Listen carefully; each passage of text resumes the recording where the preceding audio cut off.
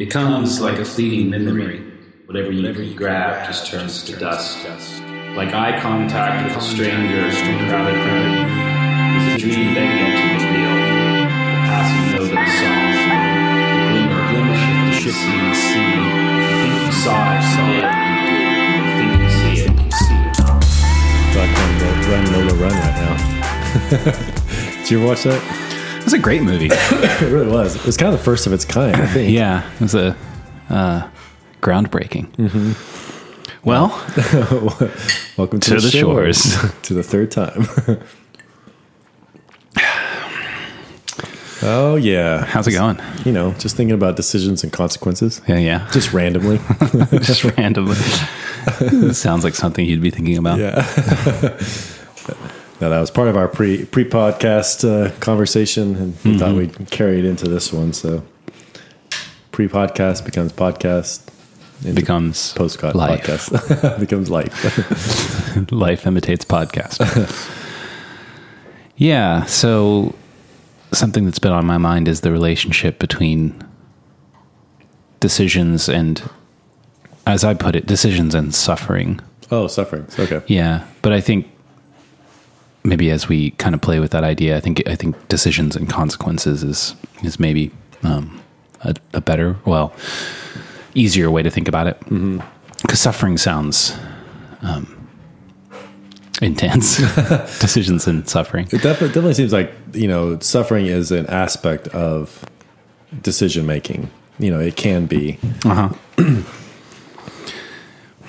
Yeah. So I was struggling with sort of working through a relationship and feeling like things weren't clear. Like the relationship wasn't clear. My thoughts on it weren't clear. And I was thinking about how I wanted clarity. It's an uncomfortable place to be in when there's not clarity, especially when your own thinking isn't clear. What is what? I don't know. I don't know what this is or what that is or what this means or what to take. Do I take this seriously or not? Or that's not a good place to be. I was thinking about how I wanted clarity. And then I thought, well, is there a difference between clarity and a decision? Like a decision is what makes things clear. And at least in that instance, when you're trying to work out something like a relationship or like feelings, what is it? It's not something which can you can't answer that by simply observing something outside of you. It's like you're a part of that. So clarity comes from a decision. We say, I've decided that this is what this is. I've decided to, at the extremes, it's like I've decided to marry you, which is to say what the relationship is, or I've decided to break this off, which is to say that it is no more. And then I was thinking through that, and I thought about how, in the Genesis story, God has Adam name the animals, and I thought, I always thought of that story or that particular act, like Adam naming the animals, as kind of arbitrary and like silly. Like, so Adam's just gonna say sounds out of his face, and then that's what that is. Yeah, there's a scuba kakatuko. Yeah, right. Like these words haven't existed before, and but it makes perfect sense in when I think through it more, because, well, what is this animal? What is that animal? How can we tell? How can we even talk about them?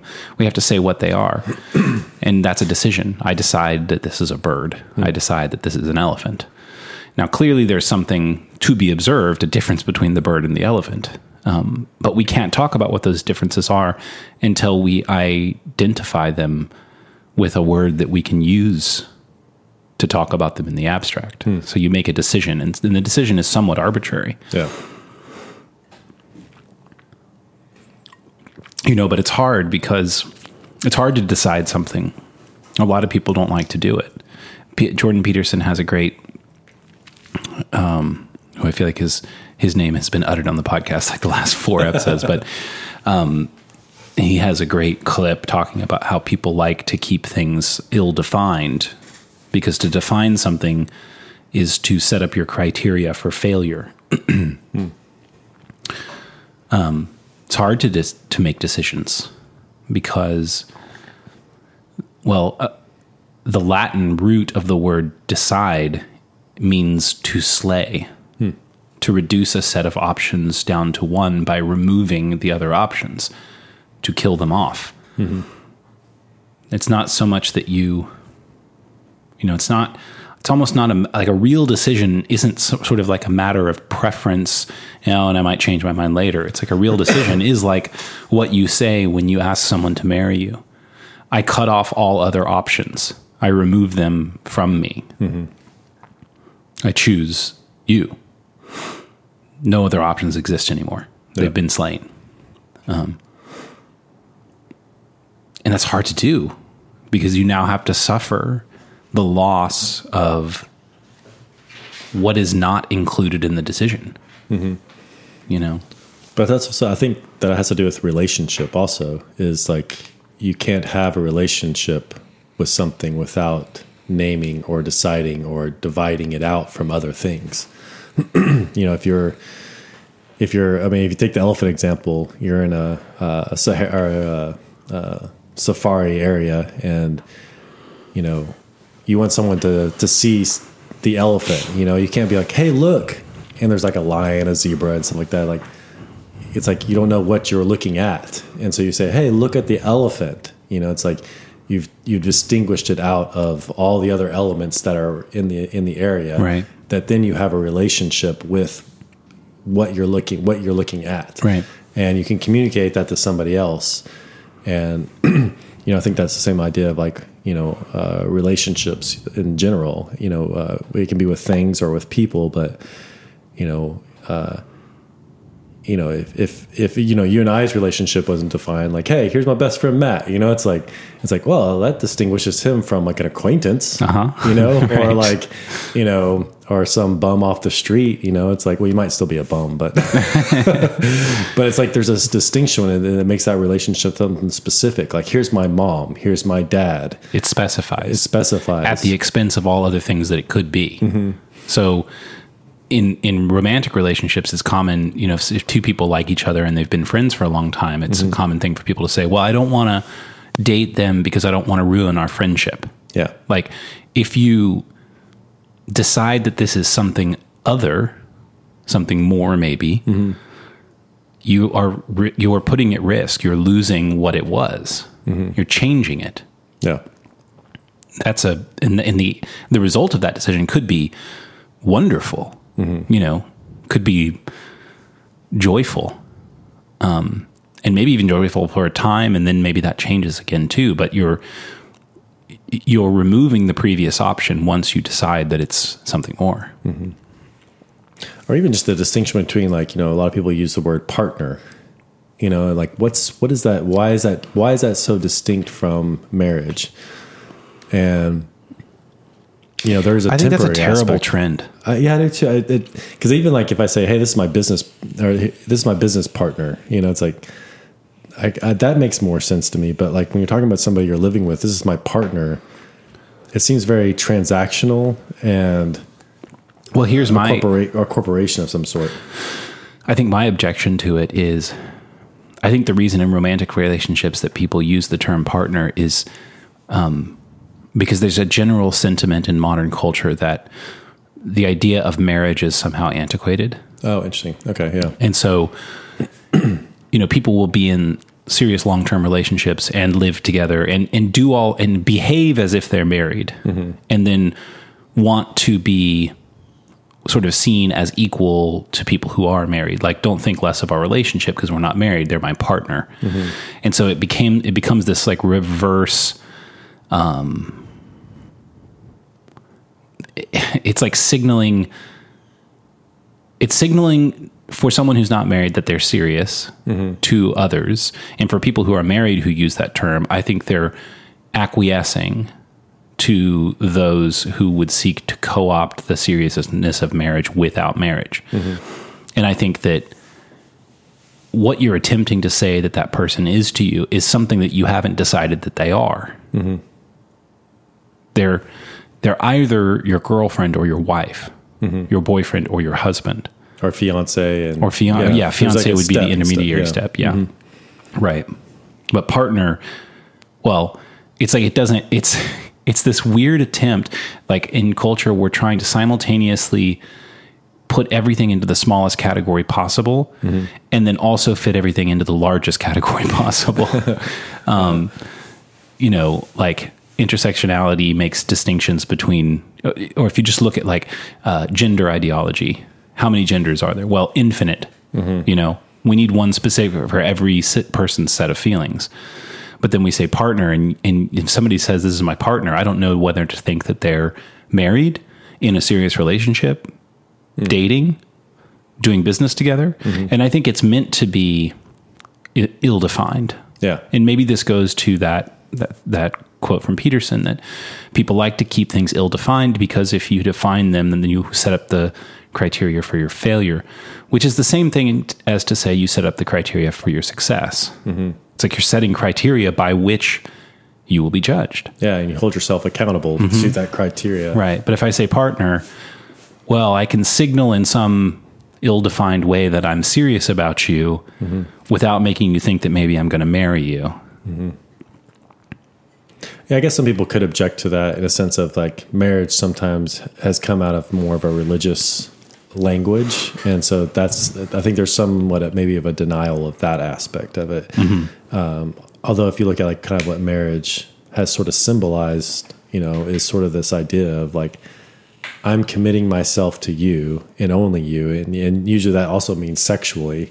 And there's a biological and evolutionary aspect of that too, as far as like, you're committing to this person. Obviously this doesn't happen 100%, but like to only have sex with this one person to ensure that, hey, these kids that we produce are ours. Mm-hmm. And therefore I'm also committed to the future of those kids also. So I think in marriage, maybe traditionally or in a larger sense over the millennia has been this sort of idea of like your lineage and into the future. Mm-hmm. And marriage sort of represents the first step in that commitment to the future of your lineage through this person or with this person. You know? Well, it makes sense to me that marriage would exist within the religious context, because I think the whole idea of marriage is religious. I mean, to say to someone, I'm going to commit myself to you, till death do us part, I'm only going to sleep with you, mm-hmm. is a wild act of faith. Mm-hmm. I officiated a wedding a couple of years ago for some friends, and I was trying to think about what I wanted to say to them, during the sort of little ceremony that we had, and I thought, marriage is such a wild thing to do, to say, I'm going to bind myself to you for this indefinite, completely unknown future. Mm-hmm. We don't know what we're going to encounter. And I don't know how you're going to change, and I don't know how you're going to behave. It's like I have a pretty good sense of it. I have mm-hmm. a feel for you. But you don't know. So you're making a declaration of faith. I believe is what you're saying. You read the vows between one another, and one says, till death, what do they say?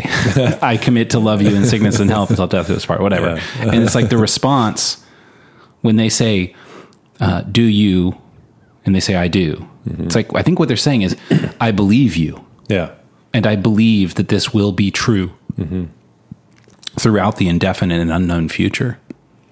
Dude, it makes me think of like you were talking about creativity last time. It's like, it's hard to be creative until you have sort of defined element that you're being creative through. And so having some sort of restriction actually is freedom in order to create. So there's an aspect of this that, okay, within this palette of this marriage between this person and me, we're going to create something.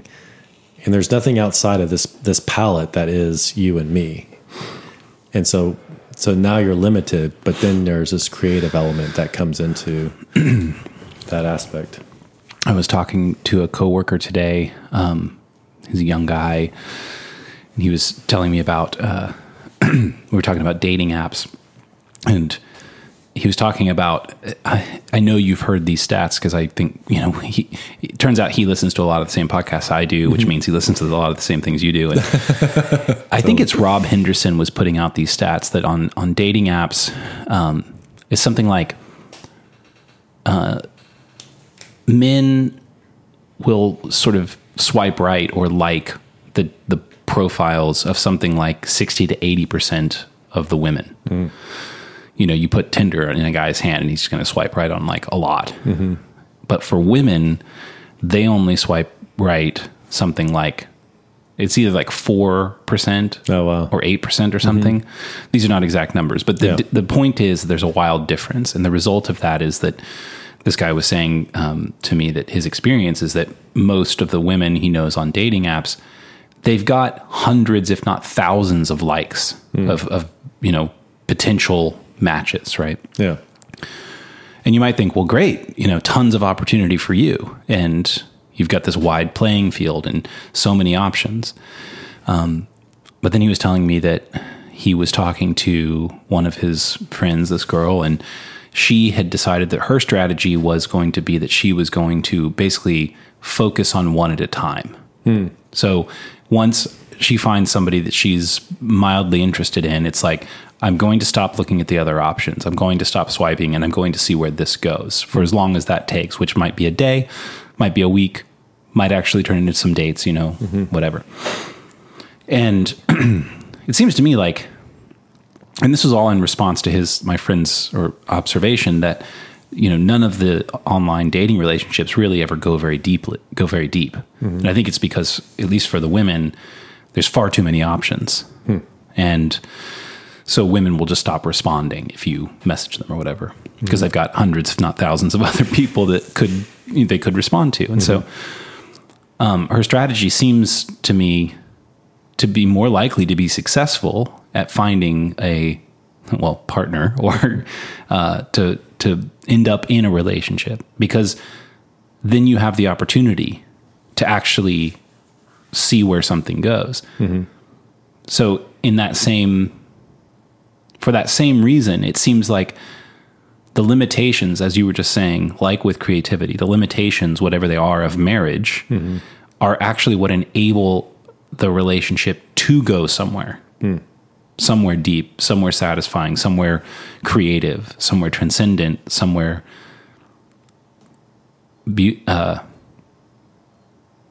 I'll just stop with the words. You had me captivated. I was like, what else is coming? Sorry. Which is interesting, because just to be on the cynical side of that too, is like there's a part of it too that you also meet the full aspect of the other human being. You have to engage in the things that might not be as beautiful too, but you're committed to that also. It's like you're committed to the whole person. Where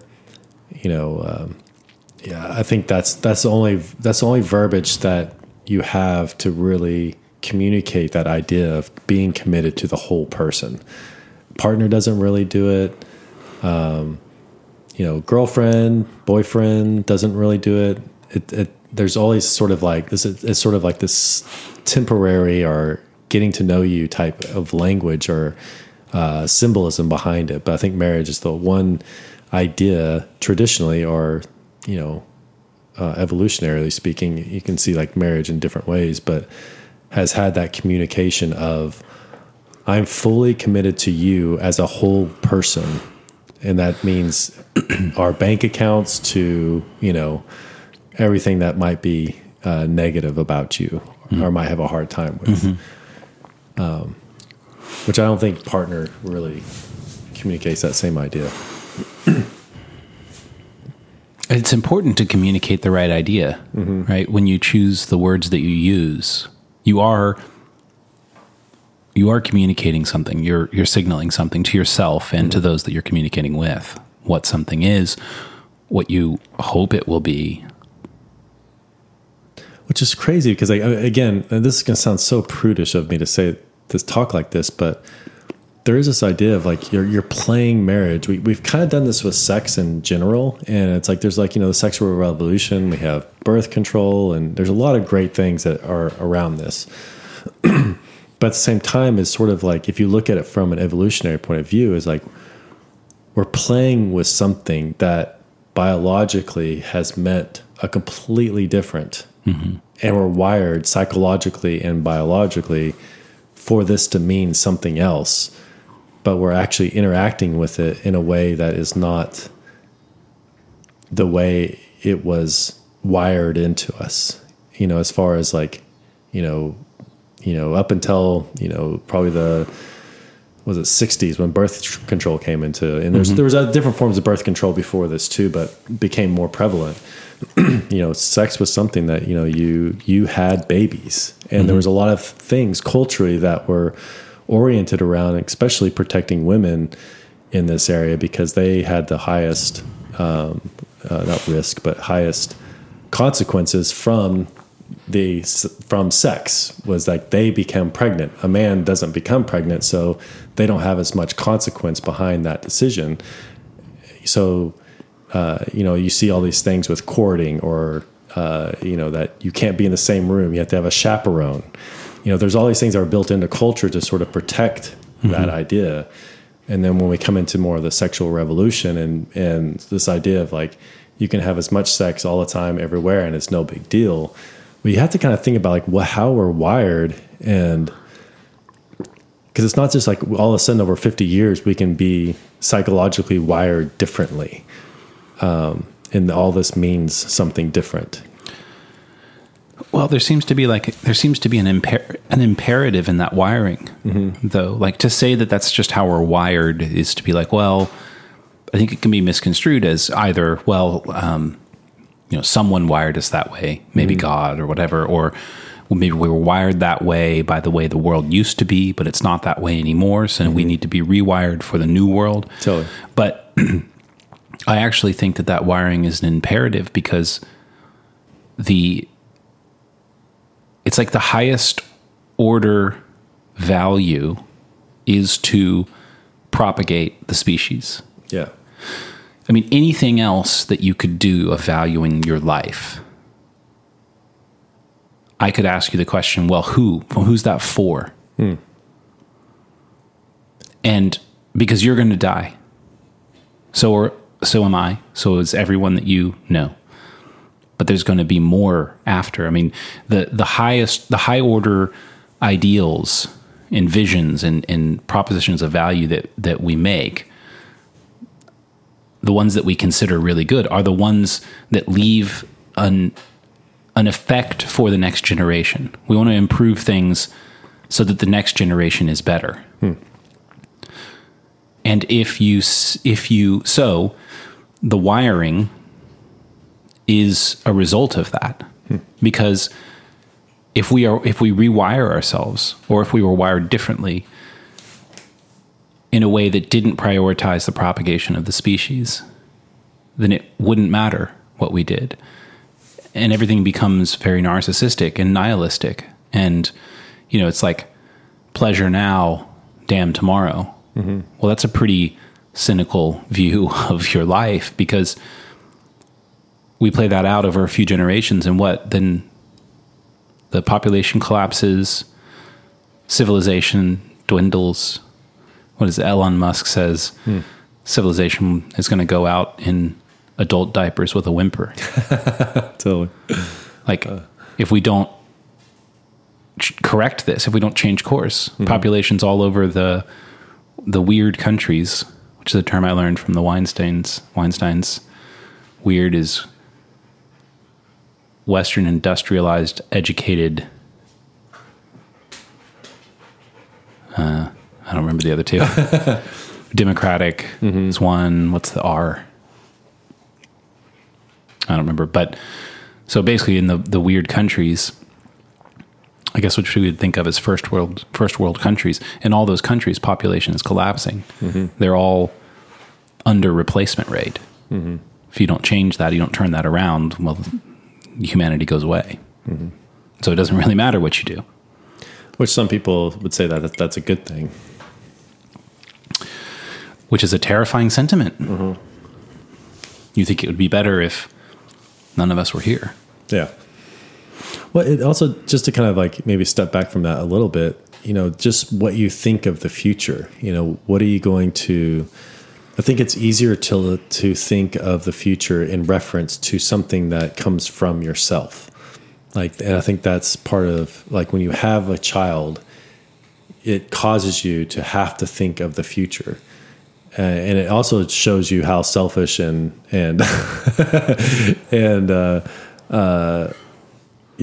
just how selfish you are. And I think that's something you have to deal with. And I think that's something within marriage and having kids that is a hard thing to deal with, because it forces you to think of the future.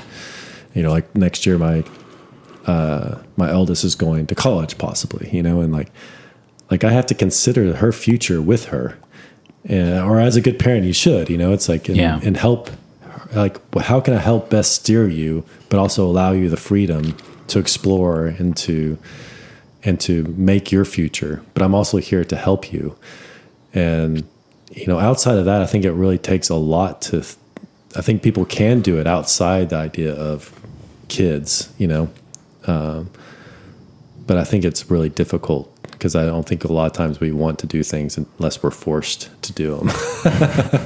And I think kids do force you to do a lot of things that you don't want to do, And one of them is like giving up something today for tomorrow, whether it be, raising kids in the first 10 years is a lot of work.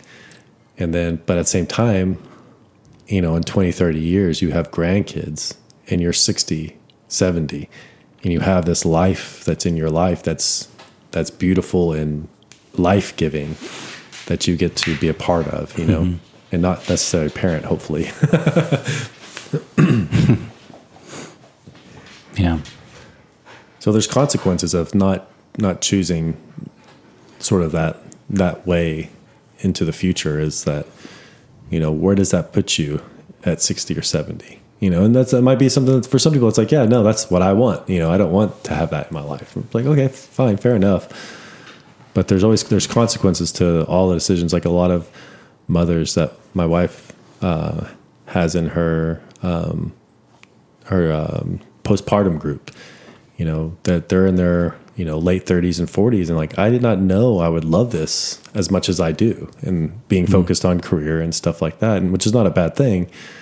But it was something that they didn't realize that they would actually really enjoy being a mother.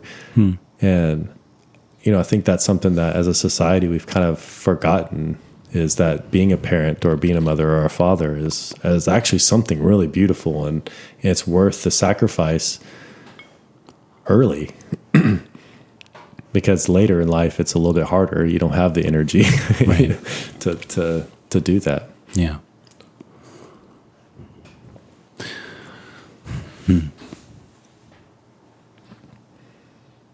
I was just thinking about like the counter argument too.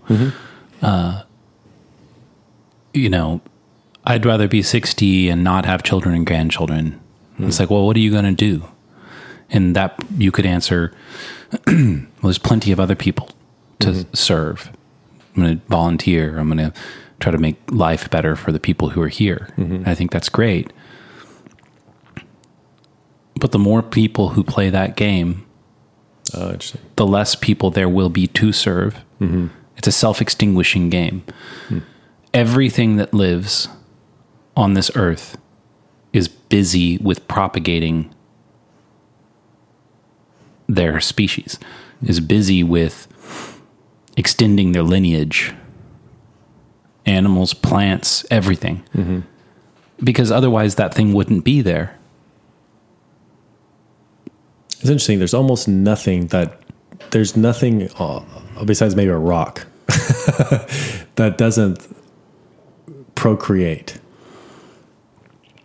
in some way. If you want to use a rock and say, well, what is a rock? It's like it emerges from the earth, which is volcanic and constantly erupting and generating new that's true. material. It's like everything is in the process of creation. Yeah, creation and decay. Right. That's So yeah, you're either creating or you die.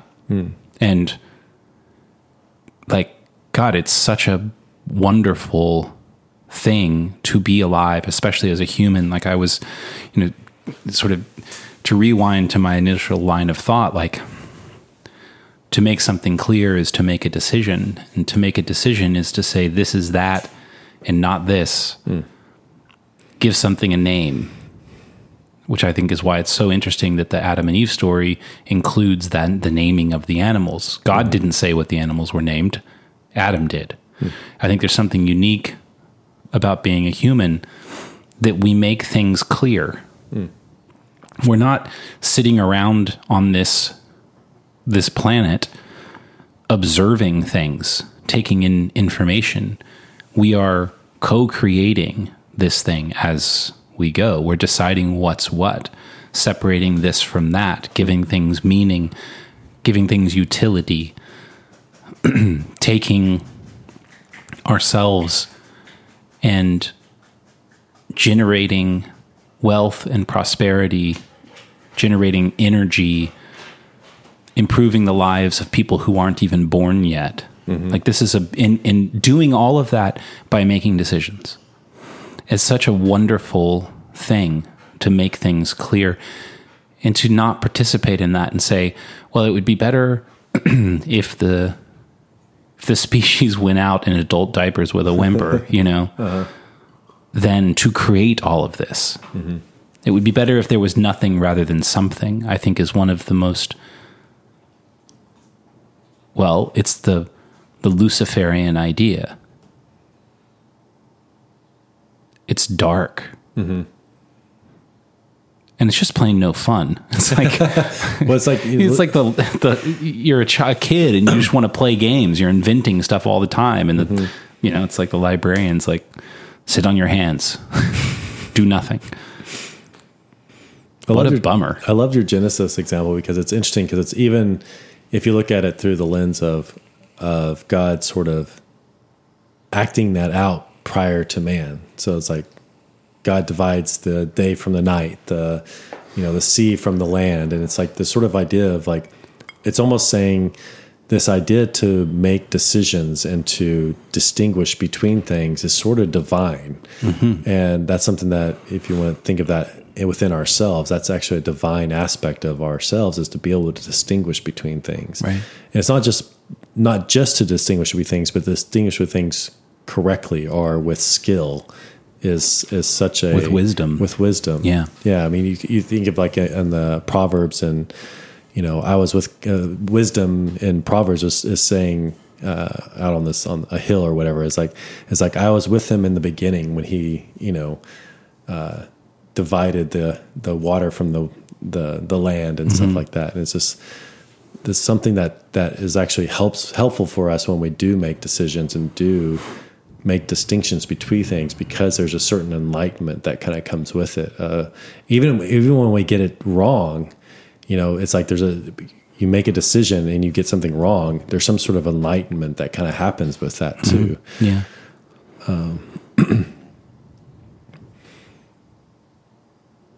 Yeah, it's just I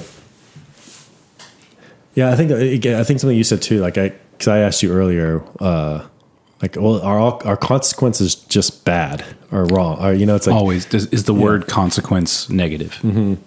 Yeah. What did you? I kind of forgot what you said. Well, I don't think so. Yeah. Because I think all actions have consequences. Like the consequence of me getting up and working out every morning is that I'm in shape. It's like, that's good. The consequence of me having too much whiskey is that I'm hungover. That's bad. Or good, then bad. Yeah. Although I think we do tend to use the word consequence to describe negative outcomes. So is there another word that we use to describe positive outcomes? Rewards. Yeah. Yeah, that's the only one that comes to mind. Yeah. So, man. But I think on the level of principle, like the principle is you make a decision and that decision has a consequence. And it's almost like it's up to you to see whether that consequence is good or bad. Mm-hmm. I mean, it's like, what is, in the creation story, what does God say after every decision he makes, and speaks out loud, by the way? Oh, yeah, it's interesting. And saw that it was good. Mm-hmm. It's like he declares it good. Yes. You might do something that you hope has a positive outcome, and then all sorts of other negative things happen. Mm-hmm. Because the world is far too complex for you to predict. And so these negative things happen, and you're like, well, that's not what I intended. It's like the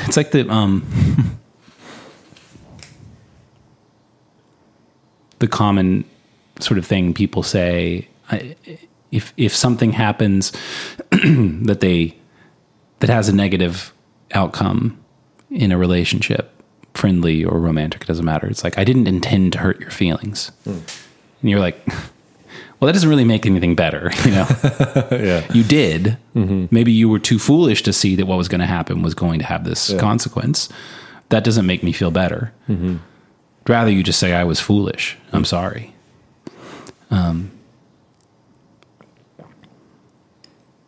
Yeah, but I think it's easier for me to think about the effects of decisions as consequences, because even if the effect of my decision is positive, it's like back to that idea that every decision is to slay something, and there's a death in every decision.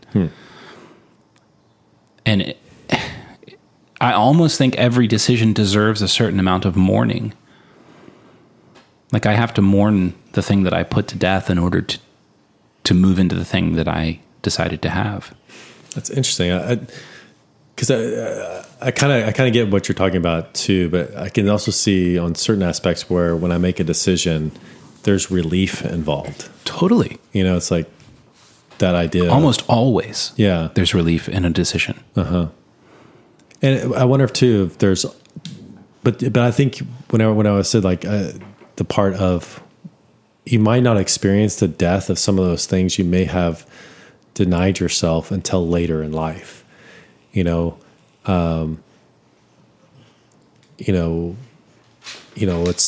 continue with the marriage theme or something like that. If you decide to get married and have kids, it's like maybe you missed out on some travel and some stuff that you could have done in your earlier years. So there might be a kind of a mourning of like, oh, I saw a lot of my friends doing all this traveling and exploring when they were younger, and I didn't get to do that, And I hear some of this from people who get married in high school and that kind of stuff. That I was too young and I should have, maybe explored more, before I got married. And so there is sort of a mourning in that too. But there's also a time preference in this too, that because, those same people, again, these are all very huge generalizations and situational, but, you're in your 40s and 50s and your kids are graduating and having grandkids. And those people who started later are like, 40 years old and having a kid. And it's sort of like, oh, I've already done that. Now I have a whole different future in front of me. Right. So it's like, so maybe in that time preference, be like, oh, I'm glad I did that at that earlier age.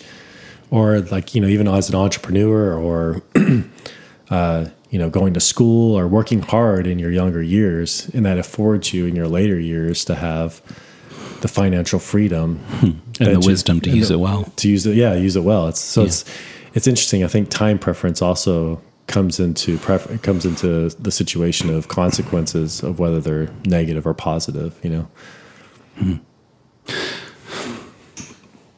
Yeah, as after I said that, there should be a bit of mourning in every decision because something is put to death, and I was sort of playing my own devil's advocate, thinking, it's like on Wednesday nights, you and I record this podcast, and we always have dinner beforehand, and I guess I don't know if this was because of the pandemic. We're in the habit of like picking up food, and we'll eat here at the house, and that's true. I guess that's probably because of the pandemic, because everything was to go for so long, and we just still do that. But it's often that like we'll be driving around, like, what do you want to eat? You know, we like rattle off some options or whatever, and we sort of pick one. And like tonight, for example, you said, should we go get burgers? And I was like, I don't think I'm really feeling burgers. And we ended up getting pizza, you know? So should there be some mourning in that decision? You know, like reduce it to something that's seemingly trivial. And I think you're right. It is about time preference, because to say that any decision is trivial is simply to say that you have a very low time preference. Because, well, play out that decision over 3 meals a day for the whole of your life. You know, if you're deciding between burgers and pizza, it's like you're going to get sick at some point, or you're going to be overweight and not feel well and not be able to do the things that you want to do. And it's like, is that trivial? No, you treated it as if it was trivial, but it wasn't. And life's too complex to be taking everything super seriously. Like, we've got to have some trivial things. It's like, whatever, you know, burger or pizza. It's like, it's about utility tonight. I just need food in my stomach. You know, but that's not a sustainable game.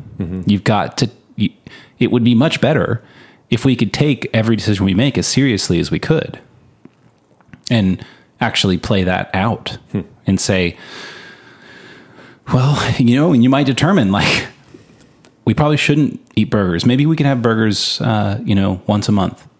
So, like, I got to mourn that a little bit. It's like, bye, Jew boy. I'm done with this podcast. Done with this podcast. You know, and you can, and this is, I think, we're running into a bit the trade-off or the paradox between something like order and chaos. You know, which one do you want? Well, either one. Oh yeah, too much in one direction. Either in either direction, too much is really bad. You know, and so to take every decision as seriously as you could, I actually don't think. I think I just said it would be a good thing if you could take everything as seriously as you could. But there's also something really bad in that, which is you're going to get gummed up. Like, you need to be able to also make decisions with intuition quickly. Like, decisions are really important. I think your point about relief is really important. Every decision brings about some relief, because it's better for things to be clear. It's better to be something rather than nothing. So to make a decision is to bring order, and that's good, and that brings relief. But also, too much order is tyrannical. You know, and if you had to take every decision you made and think through the full consequences of that, you know, you'd be paralyzed, locked in your room in the fetal position, never doing anything, because that's such a great point, man. I like that. There's something that is, I think that's where wisdom comes in, and that's where you have, as a parent with your kids, ideally we should be helping them with some of those bigger decisions and allowing them to kind of work through, you know, for themselves, maybe some of the more inconsequential things, you know. But then again, it's like, you know, there's things that are very important. It's like who you surround yourself with is such an important thing, because they have such a big influence on you. And sometimes, you know, you hear, you know, we all heard this growing up. It's like, I don't want you hanging around that kid. You know, it's like, you know, you kind of hear it as bitching or something like that. But at the same time, if you kind of peel back the layers, what they're saying is like, I don't like the influence that kid has on you. And a lot of times parents don't have like the insight on what's actually happening. Cause like one of my buddies, I'll just call him Buddy L. Buddy the Elf? Buddy L. You know, it's like everyone always, you know, it's like, oh, I was at Lincoln's place and that's why I smell like smoke. You know, he was the guy who got all, you know, everything blamed. But the true thing of it was like we were all smoking and we smell like smoke. Right. So it's like, you know, again, but the intention behind that is like our parents know that, you know, who we surround ourselves is going to dramatically influence who we become and how we view the world. You know, it's like if you surround yourself with people that are positive and excited and engaging in the world, it's going to rub off on you, you know. And if you are around people that are cynical and nihilistic, like it's hard to not take on that. We are social creatures, and we take on the influences of those people around us. And I think of like my daughter, like she, like I feel like sometimes people that are in a hard place are drawn to her because she's so empathetic. And something I've told her since she was like really little is like, just be careful that, it's like, that's not your stuff. And I think that's hard for her because she is so empathetic that she takes it on herself. Really wise advice to give her. Because it's really fascinating. Like I see when she hangs around certain people, it's like she comes back somewhat energized. There's still always drama and all. It's like, it's still high school and still a teenager, and all that kind of stuff. But it's super interesting to watch your kids and who they hang around with and how that affects them. And also like how our kids affects other people. It's like, again, like when Evelyn and Hannah hang out. It's like they're just like it's like they kind of like drive themselves into like a. I think they're very similar in a lot of ways. It's like there's like a positive sort of thing to that. Yeah. I think I like your point about like you want to work through the big decisions with your kids, but for a lot of the decisions you want to let them make them themselves because let's see how to tie this together. Because you want them to fail so that they know how to make decisions. Yeah. You don't want to give your kids the output of the decisions. You want them to learn how to make decisions. And I actually think this is why something like The Matrix, like I know jujitsu now, like downloading things into your brain, or sort of like, that's kind of that sci-fi is becoming something of a reality with the idea of Neuralink that Elon's doing. But I think this idea of like downloading a skill, I don't think would work, because to learn something is to experience it. And I don't think that you can download experience. Yeah. It's embodied. It's lived. It's not information. Like it is, but not, like you can put it in a packet and then install it in a port and then you've got the information. It's like you can only get the information by doing the thing. Oh, dude. So you've got to be allowed to fail so that you have the information about how to make decisions. It's not done by fiat. Yeah. That's so good. Well, because along with that too is like it's like we also get to download in things into our kids. Like there's things that I learned from my dad as an entrepreneur, as a dentist.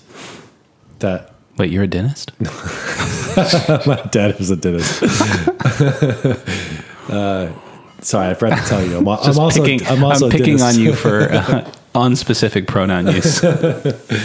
Yeah, but it's fascinating because like there's things that I experienced through him that I didn't have to experience myself. And I didn't know that I learned those lessons till later on in life. Right.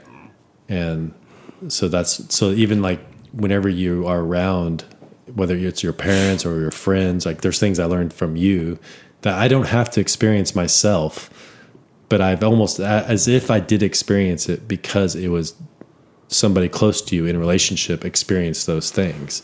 And so I think there's something in that with wisdom as far as like, you're kind of surrounded with this sort of atmosphere that you don't know what you're actually taking in. Right. And other people's experience as far as decisions and consequences, you're also weighing and seeing them worked out in real life. Right. But that's exactly the point I was making is it's not downloaded into you. Totally. Yeah. It's lived. Even if you're learning it by experiencing it through someone else. Even if it's unarticulated, Totally. Like the stuff you learned from your dad that you didn't realize you knew till later. It wasn't an articulated lesson. Yeah. It was learning through experience. Yeah.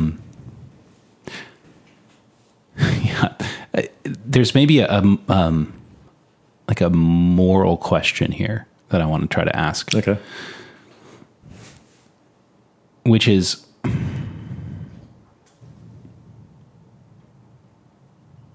so it's maybe related to the order and chaos thing, and maybe related to the idea of dictating the results of decisions by fiat to your children or to your friends or to your company or whatever. It's like to your country as a politician.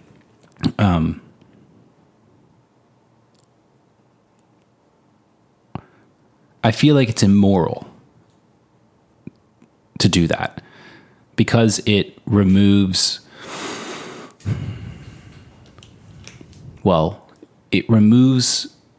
from the people who are being dictated to, it's dehumanizing, because part of what is human about us is our ability to make decisions, to make things clear, and the creative generative effects that come out of that. And if you remove that and you say, decision's been made, this is how you operate, that's dehumanizing. So I had this thought experiment in my head as we were just talking now. I was thinking, like, what if there are aliens and I don't know how to make this make sense. What if there are aliens and some of the aliens are hell-bent on destroying us, but there's some other aliens who are protecting us? Mm-hmm. And they're doing such a good job at protecting us that we have no idea that they're even there. Like, would that be a good thing or a bad thing? To know? If it were true and you didn't know. Oh, interesting. Well, if you come from a parental aspect, is that's kind of what we do for our kids, is that we do protect them from a certain amount of, or ideally we should be protecting them from a certain amount of external things that they don't need to deal with. Whether it be paying bills or, food on the table. Like, those are things that most parents try to do for their kids without them understanding what the consequences of them providing that for them is. Like, that's not their... Yeah, totally. Like when a toddler should probably be more concerned with learning to walk and use the bathroom in the bathroom rather than on the carpet than they are with, like, the Fed rake hike. Yeah. Hike, or what best investments for the next 10 years. Right. Like, we're limited creatures. We should be allowed some focus, right? Yeah. Uh-huh. So, you could say, well, it's a good thing that we're not having to be worried about the aliens who are trying to destroy us. Mm-hmm. Just like it's a good thing that a toddler is, protected from everything except for, like, learning some fine motor skills, Totally. Otherwise he'd never learn them. Uh-huh. But if you continue treating that toddler that way, as they grow up, that's a very bad thing. Yes. This is back to the idea of time preferences. Mm-hmm. So, like, if it's true that there's a world-destroying asteroid coming at us, to some extent, it's probably good that I don't know about it, because otherwise it would change everything. But at some point, it's going to change everything, so I need to know about it. Well, it almost kind of, again, I think it's why kids are such a great example of all these things, is that there's this part too where, if you spoil a kid and protect them from any sort of harm, it's like at some point they're going to have to deal with adversity and consequences and decisions. They're going to deal with much more harm because they've been spoiled and they've learned no resilience. Exactly. They're fragile rather than anti-fragile. Exactly. Yeah. And so there's some degree of, like, at some point those aliens, might need to allow us into the into the fold as far as, like, what's happening. Yeah, I feel like my alien analogy is failing to really connect here. But I'm going to roll with it. I'm going to stretch it as far as it goes. So I'm thinking about Erich Neumann in The Origins and History of Consciousness. And he talks about how the proper path of human life is, you in the emergence of consciousness, you have to emerge from something, which means you have to individuate and separate yourself from that. And you see all this imagery of that, whether it's in the biblical story of Adam and Eve in the Garden of Eden and moving out of the Garden of Eden, or Abraham leaving his family, and right. Well, you see it in a lot of mythology. The hero myth has to leave the hometown, and you have to individuate. And there's a death in that, actually. And in a lot of mythologies, there's a literal death when children grow up. The hero journey includes them killing their parents. I think this is part of the death of the decision. And the decision as a concept is to individuate. It is to clarify. It's to separate this from that. And in part, when I do that, I also separate myself from who I was before into who I am now, who I'm becoming. There's death in that. But that's not the end of the story. This is what Eric Neumann says, or Newman, I don't know how to say his name. N-E-U-M-A-N-N. How would you say it? Newman. Newman. But that leads to its own pathology. It's like it's almost like a psychopathy, or perhaps even narcissism. You individuate, separate from what is, which is an act of creation. It's something new, but the pathological end to that is psychopathy and narcissism. Peter Pan, basically. Is that Peter Pan? No, Peter Pan does not grow up. Sorry, I don't want to derail it, but to finish that, I was about to say to land that plane, which I hate that. Is that a euphemism? Analogy. Yeah. It's like I spent too many years in Accenture, like consultancy, and this is what Accenture, consultant people say. I'm going to land this plane in a meeting. It's like, yeah, you do that. Well, so the corrective to that is that after you've individuated, oh, you hear that rain? Oh, wow. I thought the AC was like kicking into overdrive. Now it's raining. After you've individuated, then you must reincorporate, which is to bring the result of the creation of the individual, the wisdom, what is new, to bring it back into what you separated from. And this is why you have all sorts of resurrection and redemptive imagery in religion and in mythology, whether it's Egyptian or Mesopotamian. That's it. Got it. So to reincorporate. Yeah. So I think, back to the alien analogy, it's like at some point it would be immoral to keep the secret of what you're being protected from, which I think is why Adam and Eve had to leave the garden. It's like there's something immoral to keeping them protected from what's outside of the garden. Yeah. Don't leave the garden. It wasn't you may not. I'm not, God didn't say, I'm putting burning angels with swords to prevent you from leaving. He just said, it's a garden. It's everything you could want. Don't leave. And then, they eat from the tree and they leave. Yeah. Which wakes them up. It wakes them up to what they're being protected from. And then it's like, oh shit. Now I know how to value the garden, and we work our whole lives to try to get back. And that's and to just simply protect without the knowledge, to protect and not give the knowledge of what you're being protected from is immoral. And you can't just give the knowledge. It has to be learned, which means it has to be experienced and it has to be embodied, which means at some point you have to let your kids go and make all their mistakes, Yeah. Just like as societies, we have to keep looping through the same mistakes. It's like Eric Weinstein, I heard him talking about how he is a proponent of resuming above ground nuclear bomb tests. Oh, interesting. Yeah. Because he says we have lost the taste for it. We don't know what it is. Yeah, you know? the tactile, the experience of Right. what that it's so in the past. If you want to prevent us from getting into nuclear war, we have to see it. So set one off, test them above ground, and so we could be like, holy shit, we don't want to have anything to do with that, you know?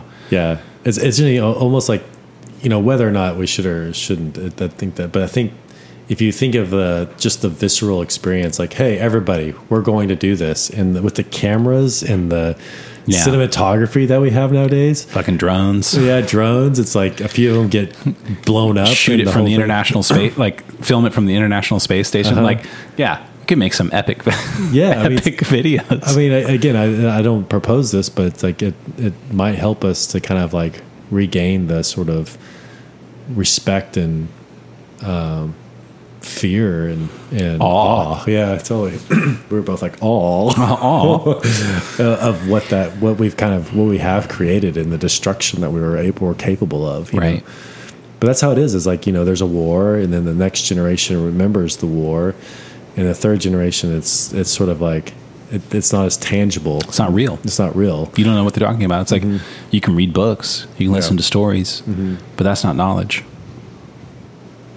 That's why I think Judaism really captures these things so much. Like, it's embedded in their cultures. You know, they eat the Seder dinner, which is reminding them about the Exodus, you know, and the bitterness and the sweetness, and everything represents something. And there's a lot of things embedded in. Not enough to tell the story. Let's taste it. It's tasty. Yeah, there's an experience of it, you know, and there's the Feast of Tabernacles. There's all these different things throughout the season to remind them kind of a historical reality that is doomed to repeat itself, and we need to remember this. You know, I think other religions do it well too, but I think Judaism does it probably the best as far as like How to remember.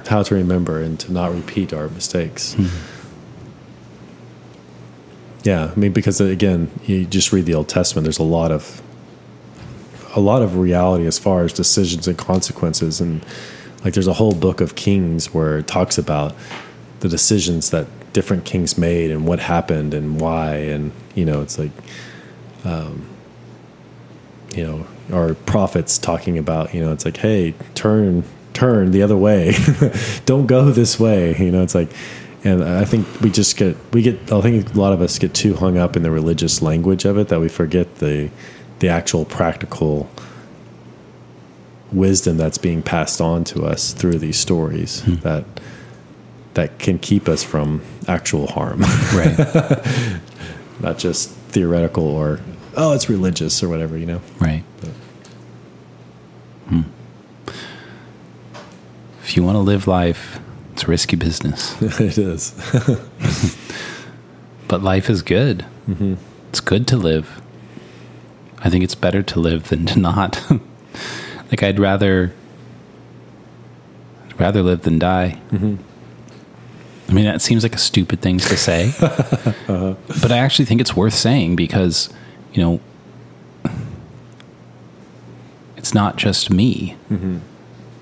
And some of these positions that we take, it's like, you don't, like, is it better to have kids or not have kids? Like, we think about that as like some personal preference. But as we sort of talked through, it is an ultimate question of, is it better to live or die? Is it better that we're here or we're not here? I mean, I'm just constantly astounded at what it is that we do as humans.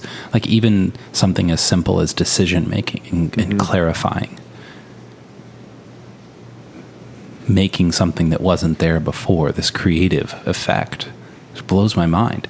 And that's what you wake up with every morning. You get to do that. It's like, to your point, there's something divine in that. When you are a semi-god. Yeah. And to say it would be better if you didn't exist, it's like saying it would be better if there weren't roses or tigers. You know, or if there wasn't an ocean. Like, It's blasphemy. How could you? You know? Or the color green. It'd be better if there wasn't the color green. It's arbitrary. You know, we don't need it. Everything could just be a different color. Just make everything that's green red. Yeah. No difference. But it is kind of interesting though too, is like how much, you know, we weren't always the apex predator or the top of the food chain, you know, but the difference in this sort of happening this way, that we are sort of like the top of the food chain now.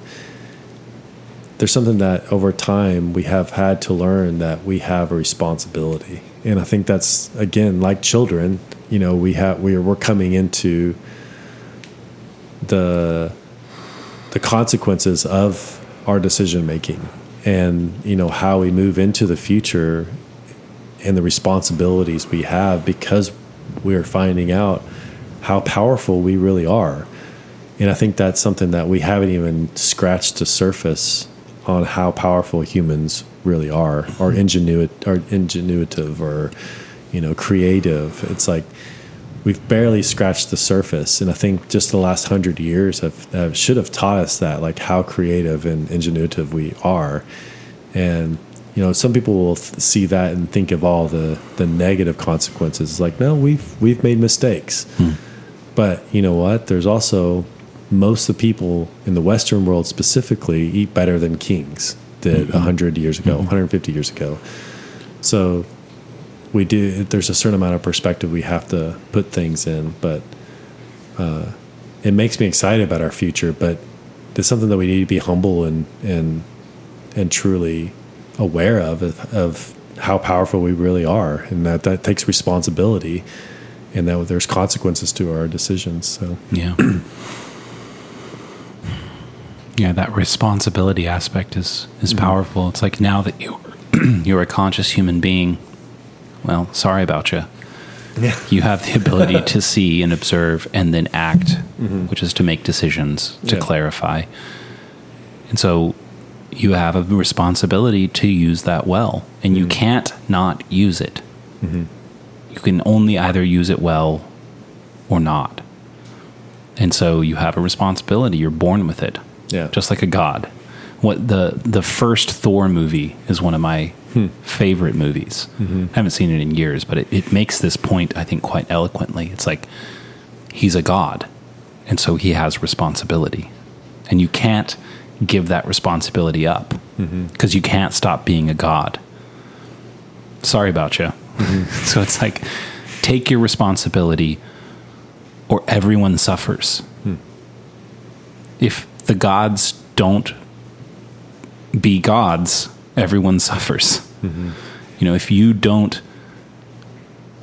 use your divine power to see and decide and clarify, everyone suffers. Not just you. Yeah. You know. So I think there's a ton of hope in that. There's also a grave responsibility, which is terrifying, and I understand why people don't want to pick that up, because it's a calling. It's a calling. I mean, it really is. I think that's something that we are all, I mean, that's what the superheroes, the superhero stories, any sort of mythology, or Eric Newman, it's like we all have a calling, and it's like you almost don't even have a decision whether you answer it or not. It's like you are making a decision by not answering your calling. Yeah, that's why I say... And people suffer. Like Right. That's why I say I don't think that you get to not make decisions. Even to not make decisions is to make the decision to not do them. So talk about wiring. Yeah, totally. You know, this is the fix you're in. Yeah. So... It's the archetypes. So yeah, it's like pick up your sword and go make some decisions and see what happens. I think that with a little bit of practice, you will feel relief, and you will see the creative, generative nature of your power and the way that it affects the world in positive ways. And you're not going to get it right all the time, and you're going to have to suffer the negative consequences sometimes, maybe all the time, but Or for a season. but the good that you do will always far outweigh that. I mean, I think this is the wisdom of essentially every religion. There is good, and it's not objectively there. You create it. And if you don't, you're doing everyone a disservice. Yeah. And the more good you create, the better things get. And the rewards of that are not even just the rewards of the goodness that you create. You know, we reward that in other people, and you will be rewarded by everyone else the more you do it. I think that's worth a cheers right there. Cheers. Cheers. Well, thank you guys. Yeah, I hope we all can hear the rain. It's beautiful. Yeah. Unless you would keep going, I just feel like I want to stop. That's a good place to stop. You summed it up so well. All right, we'll leave it there. Thanks for listening. Definitely. Love you guys. Ciao.